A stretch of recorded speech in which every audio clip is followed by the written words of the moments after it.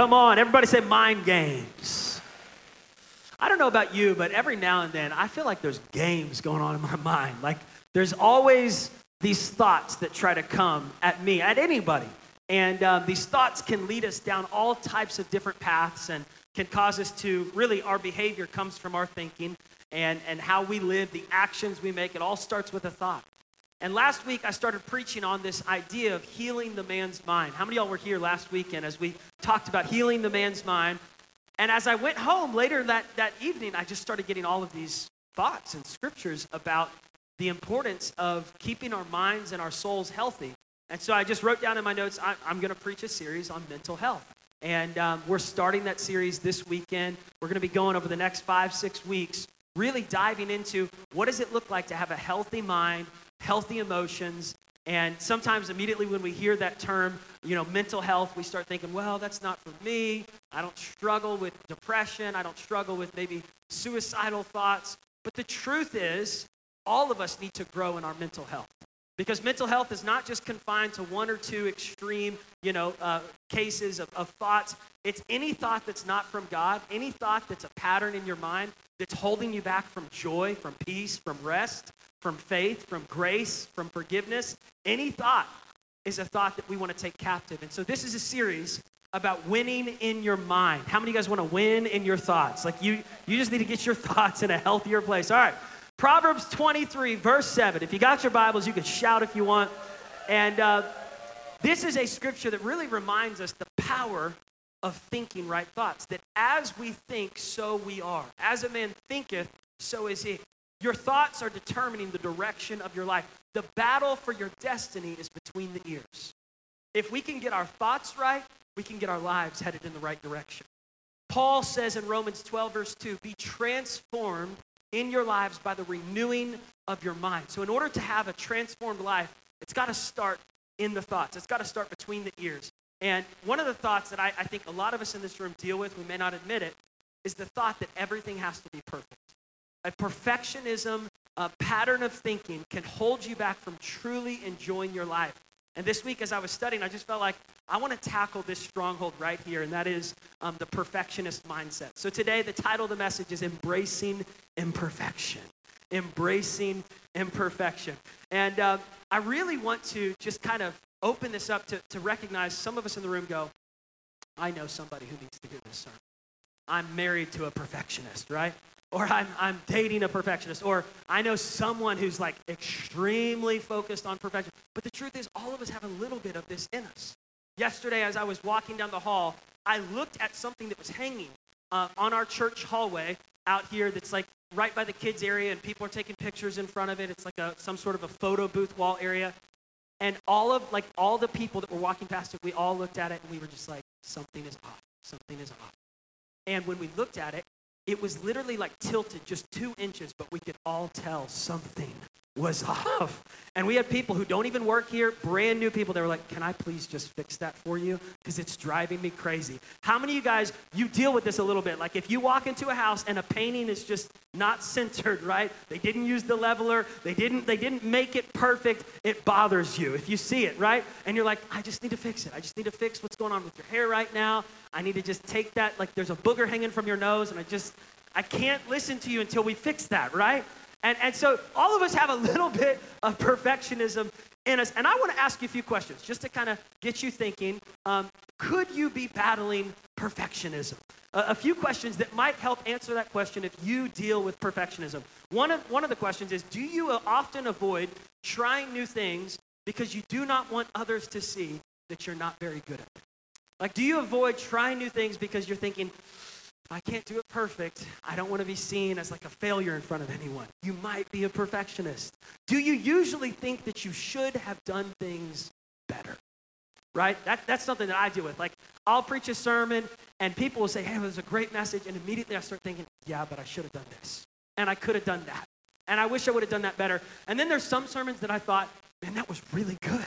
Like, it is an aim for me to preach a perfect sermon. I'm always thinking, is this going to be the one? Is this going to be the perfect sermon where everybody gives me thumbs up on YouTube? And it's like perfect in all of its ways. There was this one time I was preaching a message. I kid you not, it was like 5 years ago. And right before I preached, I had to run to go use the restroom, came back out, come up on stage, and I am preaching a sermon that I'm like, this is a killer message. The only problem was nobody told me. And I was like, God loves you so much, and he is for you, and your best days are right in front of you, and he is not finished with you yet, and he's gonna clean out every part of your life, and I'm like getting into it. And finally, like after a while, Ashley's like, hey, toilet paper hanging from... And I was so embarrassed. I was so mad. It was going to be the perfect sermon, and then there was toilet paper there. And there's been times where I feel like things are going well, and then one thing is off, right? It's the toilet paper. It's something. Our society is obsessed with perfection. We look for it. Even when you come to church, you look for it. You don't realize it, but you do. You do. Like when we get used to these nice cameras and these nice screens, we look for it, and when something's off, we notice it. Just for a second, I want you to just blur the view that they're looking at. I can already hear you like, oh my gosh, please, please, please, get the HD quality back right now. But just for a second, just kind of embracing imperfection. You're looking at it. It's bothering you, right? Raise your hand if it's kind of bothering you. Okay? This is what I'm saying. Our society, we crave perfection. All right, let's sharpen the image a little bit. Bring it back. Everyone's going, praise God. I can rest. We got HD quality back. But I'm telling you, perfectionism, it's a constant critical eye. Constant. You might be a perfectionist if you put things off because it will take too much time to do them perfectly. I'm not going to start it. I'm not even going to get into this project unless I can cross all the T's, dot all the I's, and it's perfect in all of its ways. Solomon said in Ecclesiastes 11, verse 4, whoever watches the wind will never plant, and whoever looks at the clouds will never reap a harvest. In other words, we procrastinate because we are too busy observing all the challenging and opposing factors that would stop it from being perfect. You might be a perfectionist if you put off tasks because you do not know exactly how to do them perfectly. Do you repeatedly relive mistakes that you've made in public, right? I think about this one. I think about the time I preached with my zipper unzipped and nobody told me. Guys, we're friends, please. Next time, just come up here and be like, bro, turn around and zip the zipper. Okay. Y'all, just tell me, okay? Paul the Apostle was someone who struggled, I think, with perfectionism. He wrote all these books in the Bible, and when he got saved, like he went all in for Jesus. He was an extreme, zealous, like religious guy who terrorized the church because he didn't understand Christianity. And then when he got saved, he went all in for Jesus, but he became extremely focused on doing it all right. To the point where I think he got frustrated with himself because perfectionists, it's hard to just feel restful. It's hard to feel good at the end of the day unless you've accomplished everything, and not just accomplished it, but accomplished it perfectly. And so he wrote about his journey, his story of imperfections in 2 Corinthians chapter 12. And he says this in verse 8. He says, 3 times I begged God to get rid of this thing that was bothering me. Like it was just messing with my ministry. It was an imperfection. It was a thorn in my flesh. And by the way, when he uses thorn in the flesh, he doesn't necessarily mean a natural physical thorn in his flesh. He means something that just wasn't right. Something that caused weakness in his life. Something that caused him to feel like everything wasn't flowing perfectly according to his plan. And God responded to Paul's frustration with the imperfection. And he said, my grace is sufficient for you, Paul. For my power is made perfect in weakness. In other words, God is more attracted to your imperfections than your perfections. Your imperfections are an invitation for the grace of God. And I don't know about you, but I need grace. Anybody else need grace? Those who didn't raise their hands, we've now spotted the perfectionist in the room. I'm just kidding. You know a perfectionist when they say, I know I'm not a perfectionist. I perfectly know well that I am not a perfectionist. Do you dislike the idea that you may be just average in some area of your life? That you're not as good as one of your closest friends? Do you struggle with contentment in where you are at in life? Like it's just hard to be happy because things aren't perfect. We haven't moved into the perfect house. My car is not perfectly clean. My kids have not gotten their act together. And because things aren't perfect, I can't be happy. Here's what perfectionism does. It drives us to have a restless soul. It drives you to the point of exhaustion. It keeps you constantly on the treadmill, being busy and never enjoying relationships. Perfectionism kills connectionism. That's good right there. God's goal is not for you to have everything perfect and everybody shaped up and you never have a flaw in your life and nobody else has flaws.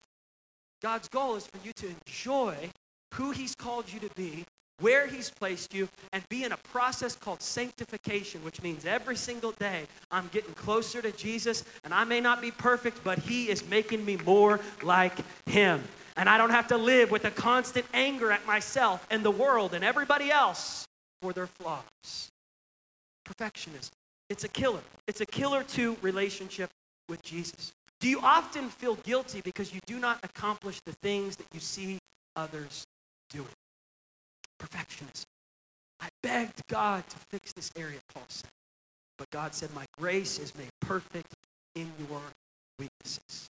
Our society craves perfection even with our phones as we're taking pictures. And I want to take a selfie today, but I'm going to take my jacket off because I really want to show my tan, because we always want to show the best parts. Like pastors, we always post the picture with the most people in the background. Like, don't show the empty row, And we always want to wear like a black shirt that hides our curves. Like, I want to look as skinny as possible.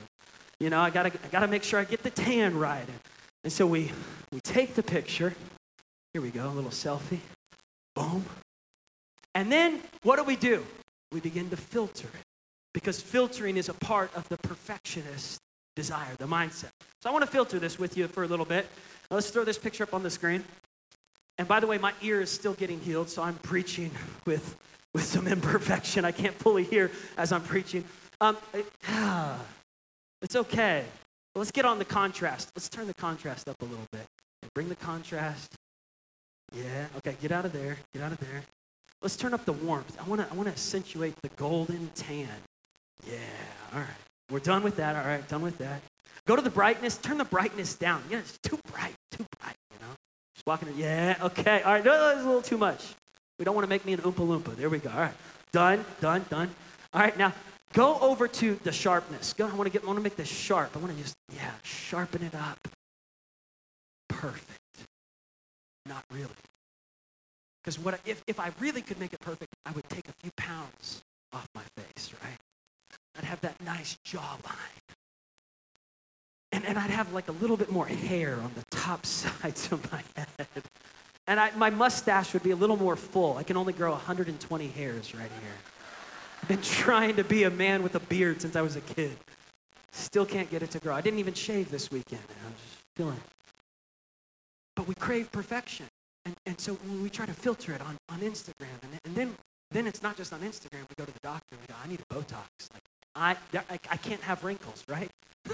Oh, please, don't get mad. Don't email me for this right now, okay? We're just having fun, all right? You're not in sin if you got to look at but we try to fix everything. I need this a little bit more, this, and I need this bigger, I need this, I need to trim this right here, and a little bit of this, and if I could just have the perfect body, like if I could, and it's not just women, it's men, all of us, like we just crave perfection. We want it. And we might impress people with our perfections, but we connect people with our weaknesses. We connect with people with our shortcomings. Like strengths might appear impressive to people, but I really connect with you when you got toilet paper hanging out your jeans. Because I'm like, that's my bro right there. We are the people of Walmart. Let's go. Do you feel that you have no purpose in life unless you can make a spectacular performance or a contribution in some way? Like, I'm not special or significant unless I do something spectacular. That's a perfectionist mindset. By the way, there is a spectrum of perfectionism. And the healthy side of this is moving away from perfectionism and moving into a spirit of excellence. Like, there is a healthy side. Daniel, Shadrach, Meshach, Abednego, they had a spirit of excellence. And excellence says, I'm going to do my best. I'm going to work hard for the glory of God. And I'm going to do things with excellence. And I'm going to be disciplined. And I'm going to be organized. I'm going to do my best. That's excellence. That's healthy. Perfectionism is not for the glory of God, it's for the glory of me. And it's this attachment that my identity is on the line here. People are watching. And if I don't succeed, and if I don't do something spectacular, and if the party's not perfect, did we get enough donuts? Did we have enough balloons? We should have put a hallway there. The chairs were too soft. They were too hard. And if he would just get his act together, and if our kids could just appear perfect at church, and if you just wouldn't make mistakes in front of everybody, that's not healthy. That's a stronghold in your mind. The enemy is in no hurry to destroy someone if he can just convince them of a lie in their mind. Because then he's got you captive. He's got you in this captive thought that says, I'm not good enough unless I'm perfect. And I am going to work hard. If I have to stay up all night, get up early in the morning, I won't even rest. I won't take a vacation. Perfectionism drives us to never rest. Perfectionism drives some people to eating disorders. By the way, this series, we are going to dive deep into everything that happens with mental and emotional health, and I won't even apologize for it. There are people here in this church, and this is no condemnation, because I think all of us have a little bit of perfectionism in our minds, if we're really honest. But there's people here, and you can't even enjoy a meal because you're looking at the Instagram models, which are fake. No, I'm sorry, that sounded so harsh. They're real people, but they have flaws too. We can hide stuff on Instagram. We can make ourselves look skinnier and tanner, and yet it drives some people to throw up after every meal. It drives some people to look in the mirror and go, I'm never skinny enough. And it drives us to this place of just unhealthy thoughts. And you know when you're drifting that way. You know when you're starting to get into this perfectionism, performance mentality. Do you find it hard to believe compliments because you don't meet your own standards?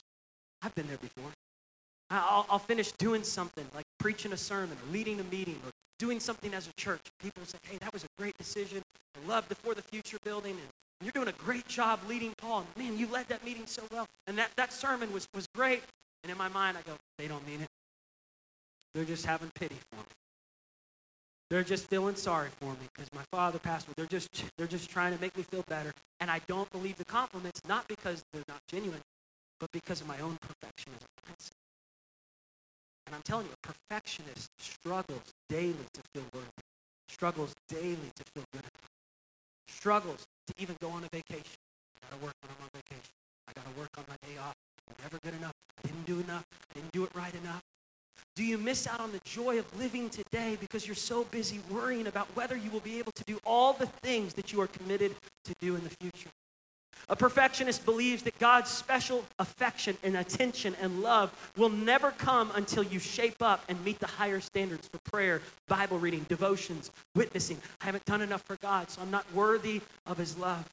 Do you feel that keeping your appearance and home immaculate is important to keeping the approval of others or maintaining a sense of peace? I just can't have peace until all the dishes are clean. I can't have peace. God won't love me until my car is perfectly clean, until my house is perfectly clean. Wrong. And it's robbing you of joy and peace. And I'm coming for it today. I'm coming for it today. I remember mowing this lawn when I was a teenager, and this is a story I've been waiting to tell. There's some stories you have to wait years and years and years to tell. This person is no longer here. And this is about 18 years ago. I remember mowing this lawn, and me and John, we had a lawn mowing business, and so this guy says, I need you to mow my lawn, and I need you to do it perfect. I want it to look like a golf course. You see these other lawns over there? They're not as good as my lawn. I pride myself in my lawn, and I am taking a risk letting you teenage boys touch my grass. And I was like, yes, sir.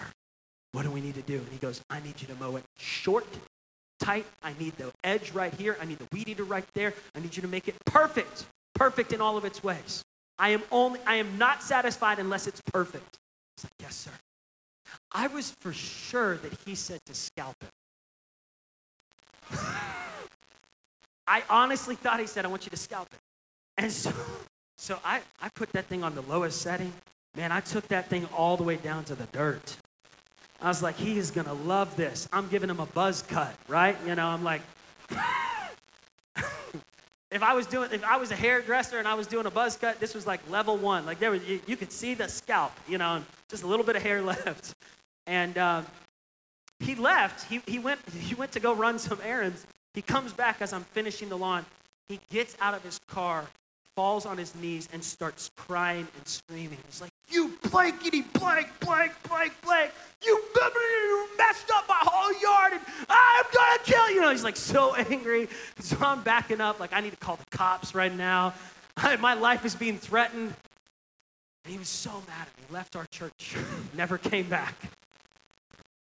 And I said, "Hey, I will pay whatever I need to pay to fix your grass. I'm so sorry. I was trying to do it right, and I thought you wanted me to scalp it." And he was just hitting his head. And he was like, "Where did you get that? You blankety blank, blank, blank," screaming at me, calling me every name in the book. And I went home. I was like, "Dad, we gotta buy some sod. We gotta fix this man's yard. I'll empty my whatever I need to do to pay for it." And so, I sent him money and apologized. My dad said, "You've obviously missed it." But he said the way he reacted to you was wrong. And I just think, for a perfectionist, it doesn't just affect us, it affects everyone around us. Because no one's ever nothing. Like a perfectionist parent is constantly pounding their kids. "You didn't do enough. You better get your act together. You better be fast. You better clean. You better do this and do that." And you might be thinking, "Man, I'm creating the best golfer in the world." But what happens 20 years later? After, as a kid, he's grown up with a dad who just screamed at him to be perfect.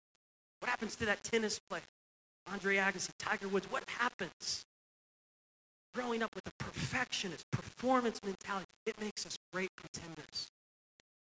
It makes us great performers, making the outside look perfect in all of its ways, while we look for escape routes, right, to handle the pressure of appearing perfect in the eyes of our parents, the eyes of the press, as NBC's watching, ABC's watching. I got to perform well.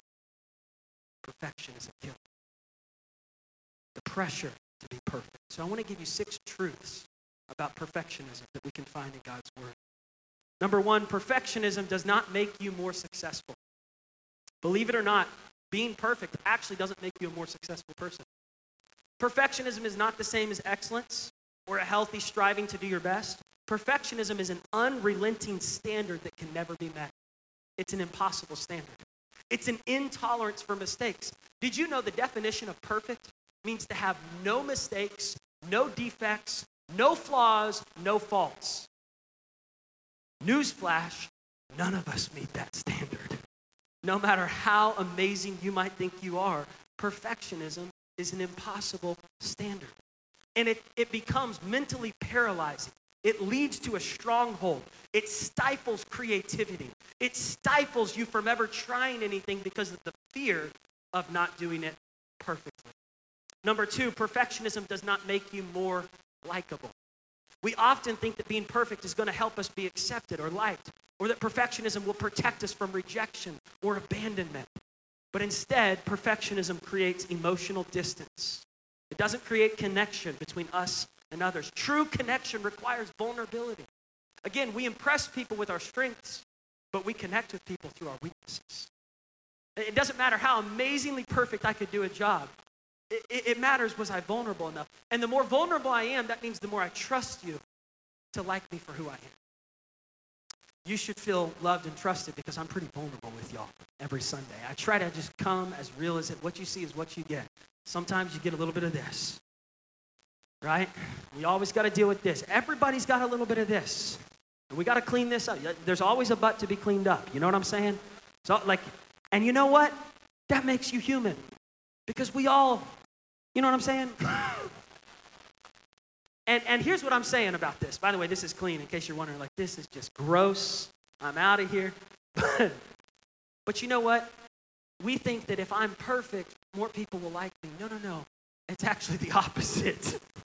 The more perfect you come across, people are like, I just can't handle. But when you come with that sense of, this is who I am, the authentic you is the best version of you. That's who God created you to be. He made you fearfully and wonderfully made. You're a masterpiece, not because you perfectly performed great, but because you're a child of God. Number 3, perfectionism costs you precious time. Some perfectionists will spend inordinate amounts of time on day-to-day activities such as cleaning so that their house, their car, their desk are immaculate, right? Like redoing tasks until they're perfect. But they were perfect before that. You messed up the dishes. You put them in the dishwasher the wrong way. And you left the toilet seat up. And Paul, the chairs here are too comfortable. It's movie theater seats. We need to fix that because we're falling asleep during your sermon. And listen, I walked through the hall and there's something wrong. And it's this constant, I'm paying attention to so many flaws. And then I'm spending all of this time trying to fix everything that maybe not everything's supposed to be fixed. I don't know, like maybe we're in a process and we're becoming more like Jesus, and you can go to sleep at the end of the day even though you didn't accomplish everything. And even though one hanger is off from the rest of the hangers in the closet, like maybe we don't have to live with such an insane standard of perfection. And maybe that'll set us free from so much pain and hurt. Number 4, perfectionists frequently feel frustrated, unfulfilled, and inadequate. When we expect perfection, we're never satisfied. It's never enough, never good enough. We're never happy with our performance or our appearance. Well, if I could just lose a few more pounds. If someone's trying to pay you a compliment, well, they don't mean it. I just need to lose a little bit more weight. By the way, y'all, I was preaching this message like 5 years ago, and this lady came up to me after the sermon. She goes, "Don't you know the scripture?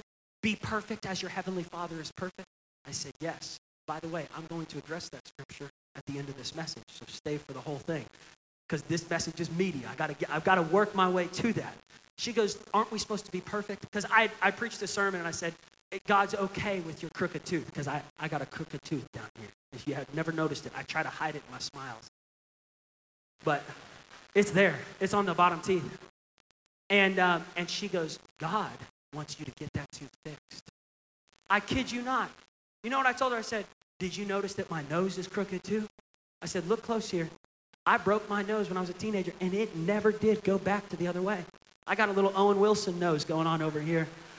And I was like, you know what? God loves my crooked nose. I don't have the Joel Osteen teeth. But you know what? I got the Paul Darty teeth. And you know what? God loves. His grace is made perfect in our weaknesses. And I said, also, that scripture you're saying is not about the outward appearance. Be perfect as your heavenly Father is perfect. Like, get a Botox as your heavenly Father has a Botox. No wrinkles. Get all the body jobs you need to get as your heavenly Father also does over time, because we all age and we all need to get stuff fixed and make sure our bodies always look perfect. No, like what? He wasn't talking about outward appearance. Jesus actually cared less about the religious people's obsession with clean cars and clean cups and clean dishes. Jesus said, you clean the outside, but your inside is filthy. You got so much jealousy, envy, comparison. You got so much stuff you need to... Where's that toilet paper? We got some stuff we need to clean out your booty, right? I'm sorry. Guys, it's summertime. Relax. Let's just have some fun, all right? Don't get mad at me. Embrace the imperfections. But I'm serious. Even religion kills authenticity. It just makes us really great performers and really like stiff-necked perfectionists. And we're making ourselves miserable and everybody else. And Jesus said, my yoke is easy, my burden is light. If you're exhausted with the treadmill of perfectionism, come to Jesus and find rest for your souls. We got to get mentally healthy, church, emotionally healthy. We got to. And I remember hearing this story. It was an old Chinese proverb of this woman. Every day she would leave her house with 2 pots. And she would walk down to the creek about a half mile and then walk back to her house. And she would water the flowers. But these 2 pots were different from each other. One of the pots had a crack in it and a little bit of a hole. The other pot was perfect. No cracks, no defects, no holes, no flaws. So every day she would carry these pots full of water back to the house. By the time she got to the house, the cracked pot obviously was down to just being half full. And day after day she would do this. And finally that cracked pot spoke up and said, why do you keep me? Why do you still want to have me? I'm such a failure. I'm not like this other pot with no flaws. I have so many flaws and cracks, and I'm not even useful for you. Why do you still keep me? And she goes, you don't understand. I planted flowers along the path. And every time I walk up to the house, It's your cracks that water those flowers. And those flowers are beautiful because of your flaws. And I think about how Paul the apostle wished that he didn't have to handle this weakness in his life. But God said, my grace is perfected in your weakness.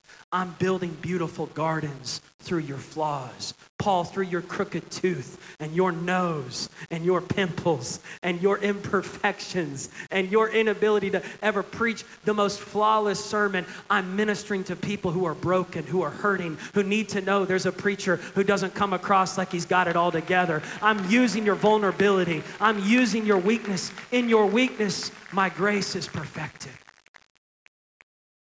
Our weaknesses and our vulnerable things are the invitation for God's mercy and grace.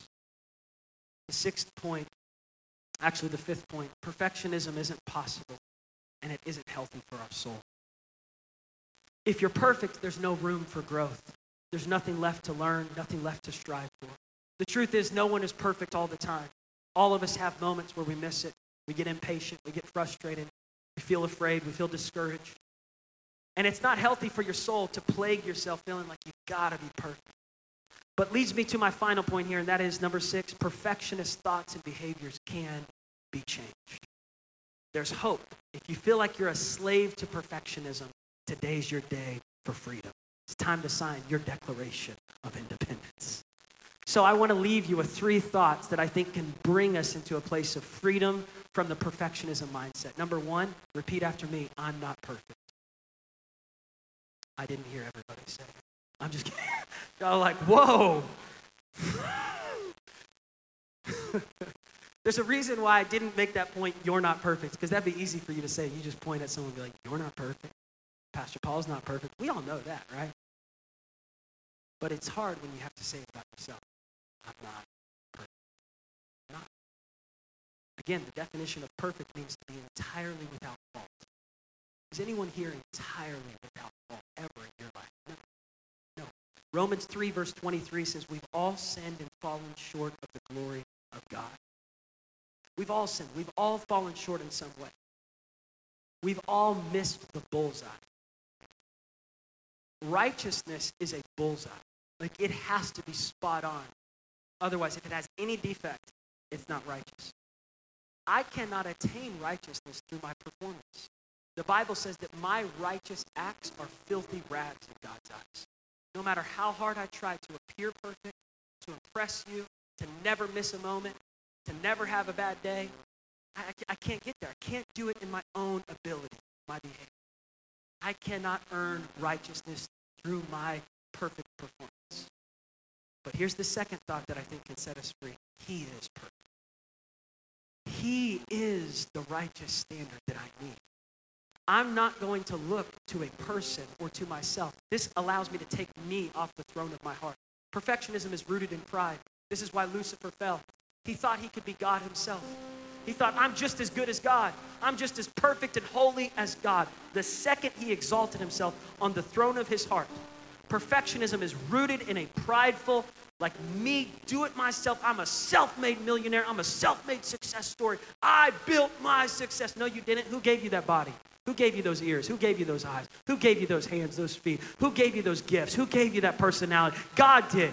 Put him back on the throne of your heart so you could take a vacation. Put him back on the throne of your heart so you could take a day off. Put him back on the throne of your heart so you could stop beating yourself up and putting so much pressure on yourself to always get it 100% right.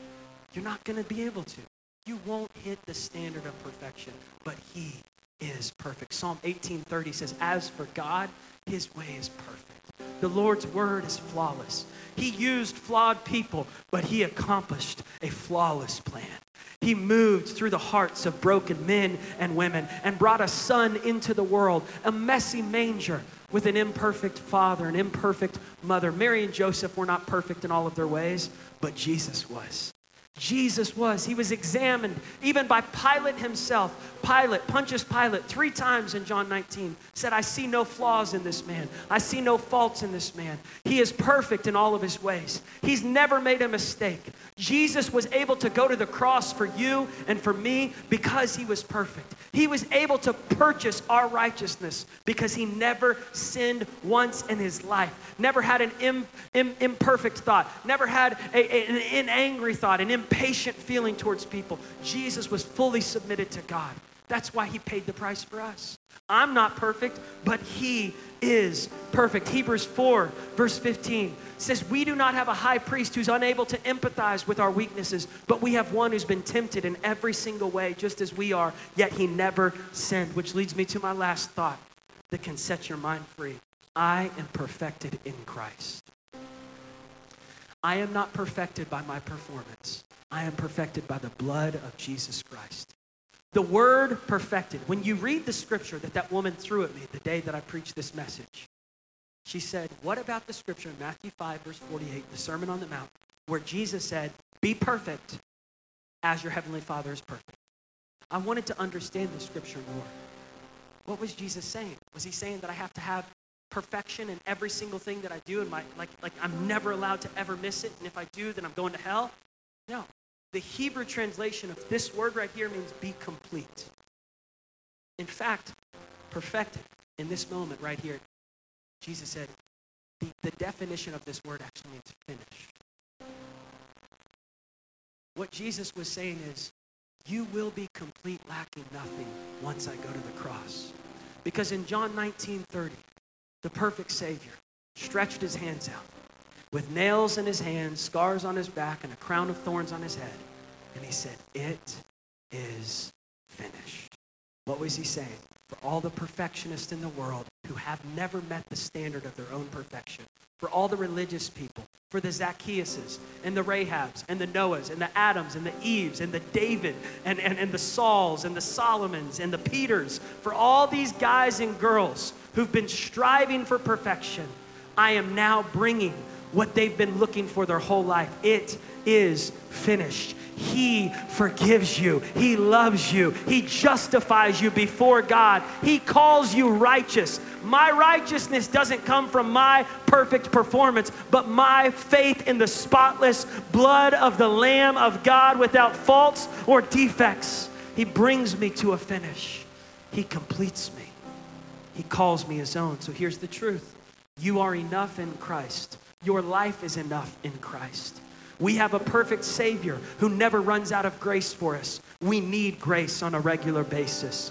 We need grace for ourselves, and we need grace to give to others. When I receive this, when I start living, when I ditch the inner critical voice telling me that I'm not worthy unless I'm perfect, when I ditch this inner constant murmuring like stronghold thought in my head that says, I didn't do enough good things today, and then I'm not able to rest. Once I get rid of that, I'm able to own my testimony. I'm able to own the gifts that God's put inside me. I'm able to look at the scriptures and realize God can use my imperfections for his glory.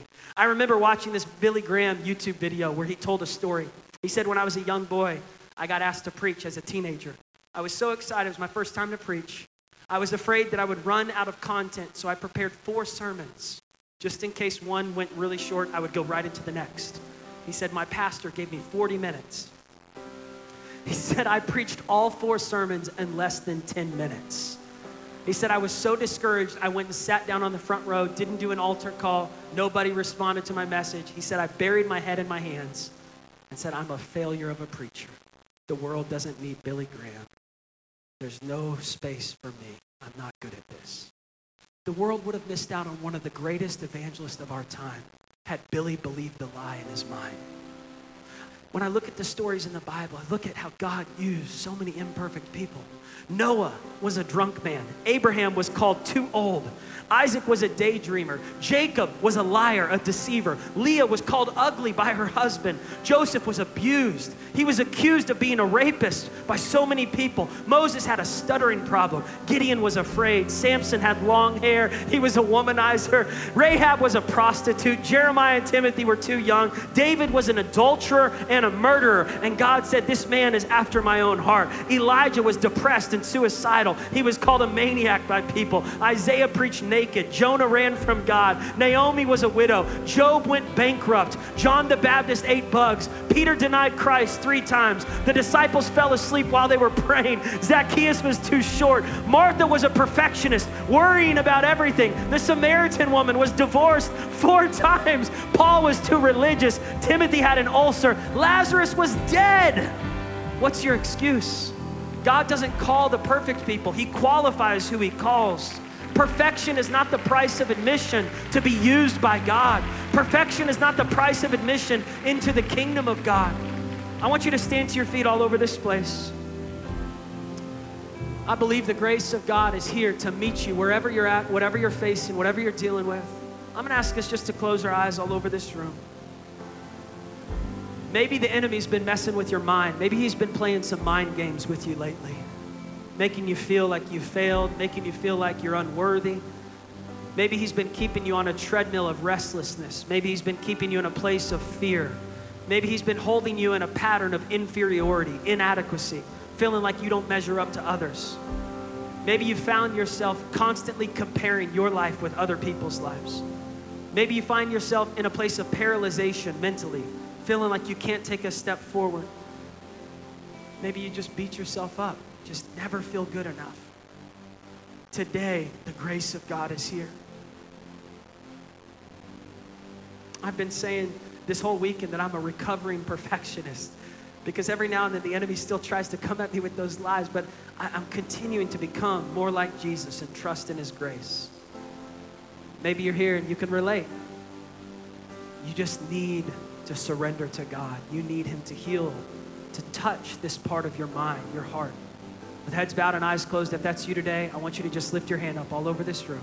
Yes, sir. Yes, ma'am. Yeah. From the front to the back. Maybe you've been in church your whole life, but you just feel like, man, I've wrestled with not measuring up. I've wrestled with not feeling worthy. I've wrestled with this perfectionist, this performance, this driving. Maybe you're here today and you just say, man, my thoughts need renewing. My mind needs renewing. If your mind just needs renewing today, I want to pray. Maybe you've been having thoughts that are just not from God. You just say, man, would you pray for my mind? All over this room. If you raised your hand or wanted to raise your hand, I'm going to ask you to leave your seat. Come and join me at this altar. One of the ways that we break this mental stronghold is we take an outward step of faith. And it's a vulnerable step because it's in front of people, but it doesn't matter what they think. It's between you and God, because today you're saying, Lord, I'm asking you to renew my mind. I'm asking you to help me walk in victory in these thoughts, in these patterns. Yeah, cheer on brave men, brave women, sons, daughters, husbands, wives, grandparents, mothers, fathers. Come on, today's your day. Today is your day.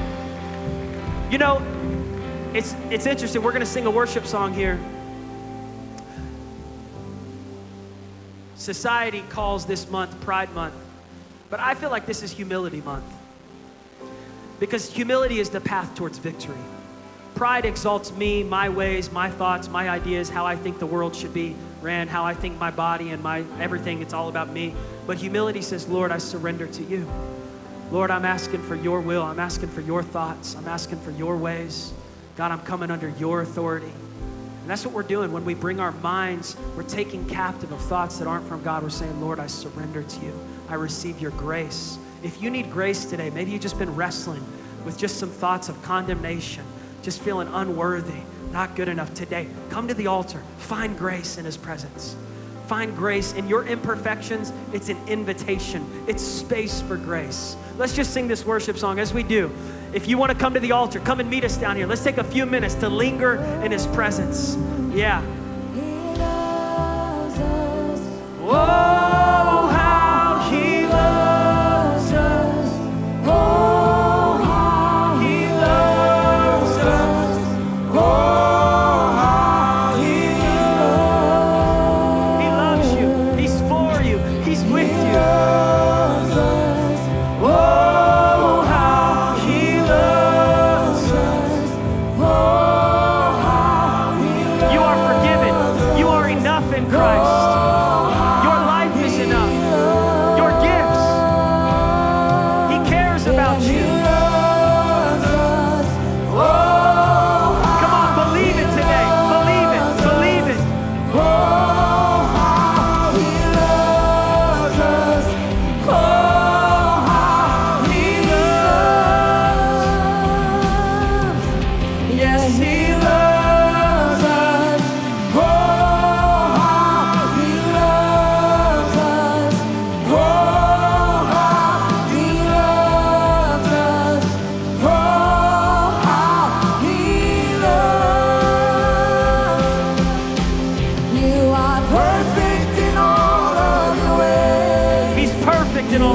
ways.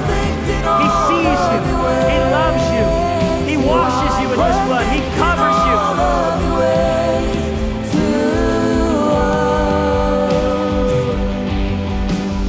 You are perfect in all of your ways.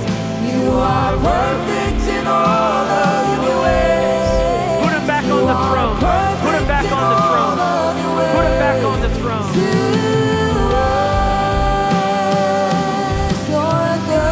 Good Father, it's who you are. He loves you. You're a mighty man of God. It's who you are. Forgiven. And I'm loved You're called. by you. You're It's who anointed. I am. It's who I am. It's who I am. You're a good Father. It's who you are. It's who you are. It's who you are. And I'm loved by you. It's who I am. It's who I am. It's who I am. You are perfect in all of your ways. You are perfect in all of your ways. Perfect in all of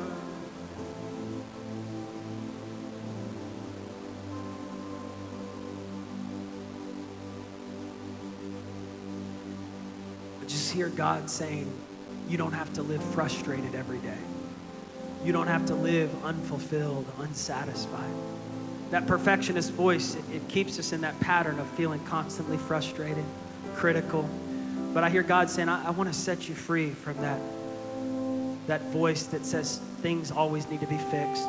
You always need to be fixed. Things always need to be filtered, edited. Just hear God saying, come as you are. Many nights when I'm laying my kids down to sleep, I'll sing the old song. Yes, Jesus loves me. Yes, Jesus loves me. Yes, Jesus loves me. The Bible tells me so. I don't sing it, yes, Jesus loves me. I've earned his love today. I don't sing, I've worked hard enough today. I preached a perfect sermon. I never made a mistake. Yes, he loves me because I've been such a good performer today. I don't sing that. I said, the Bible tells me that while we were still sinners, Christ demonstrated his love for us. God so loved the world. He loves you when your car is clean and when your car is dirty. He loves you when the house is perfect, when the party was pulled off perfect, when you did it just right for their birthday, when you crossed all the T's, dotted the I's. But he loves you when you missed it too.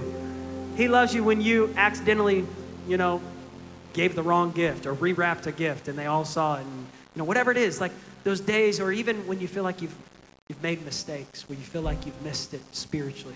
You haven't read your Bible enough, haven't prayed enough. He loves you. And it's not an excuse to live, in sin, but it's just a reminder to invite his grace in your life. It's not an excuse to say, I can do whatever I want. No, it's just saying, Lord, I thank you that each day, even when I don't get it all right, that your grace is meeting me at the end of the day and allowing me to go to sleep tonight and allowing me to wake up and realize that his mercies are new every morning. Great is thy faithfulness, that I'm becoming more like Jesus. Just put your hand on your mind and just say this. I am the righteousness of God. I am forgiven. I am redeemed. I am healed. I am valuable. I am a child of God. I have the mind of Christ. I have a good life because of Jesus. I have what I need through Jesus Christ. So I am thankful for what God has done. Lord, I pray for every person in this room God, I just thank you that today you're breaking down strongholds in the mind, God, of perfectionism. Lord, I thank you that you're bringing us to that place, God, of receiving your mercy and grace. Lord, I thank you, Jesus, that today is a good day. This is the day the Lord has made. God, I pray, Lord, as we leave today, we leave with just joy, God, that your yoke is easy, your burden is light, God. Thank you that you're with us on the good days, the bad days, the days that aren't easy, Lord, that you're taking that garment of heaviness and you're replacing it with a garment of praise in people's hearts and minds. If you're here today and you just need to surrender to Jesus, you need to give your heart to Jesus, would you pray this prayer with me? All of us today, say, Jesus, I surrender. I repent of my sin. And I receive your forgiveness. I believe you died on the cross. You rose from the dead. I confess you as my Lord and Savior. In Jesus' name, amen and amen. We love you. God bless you. Thanks for being here today.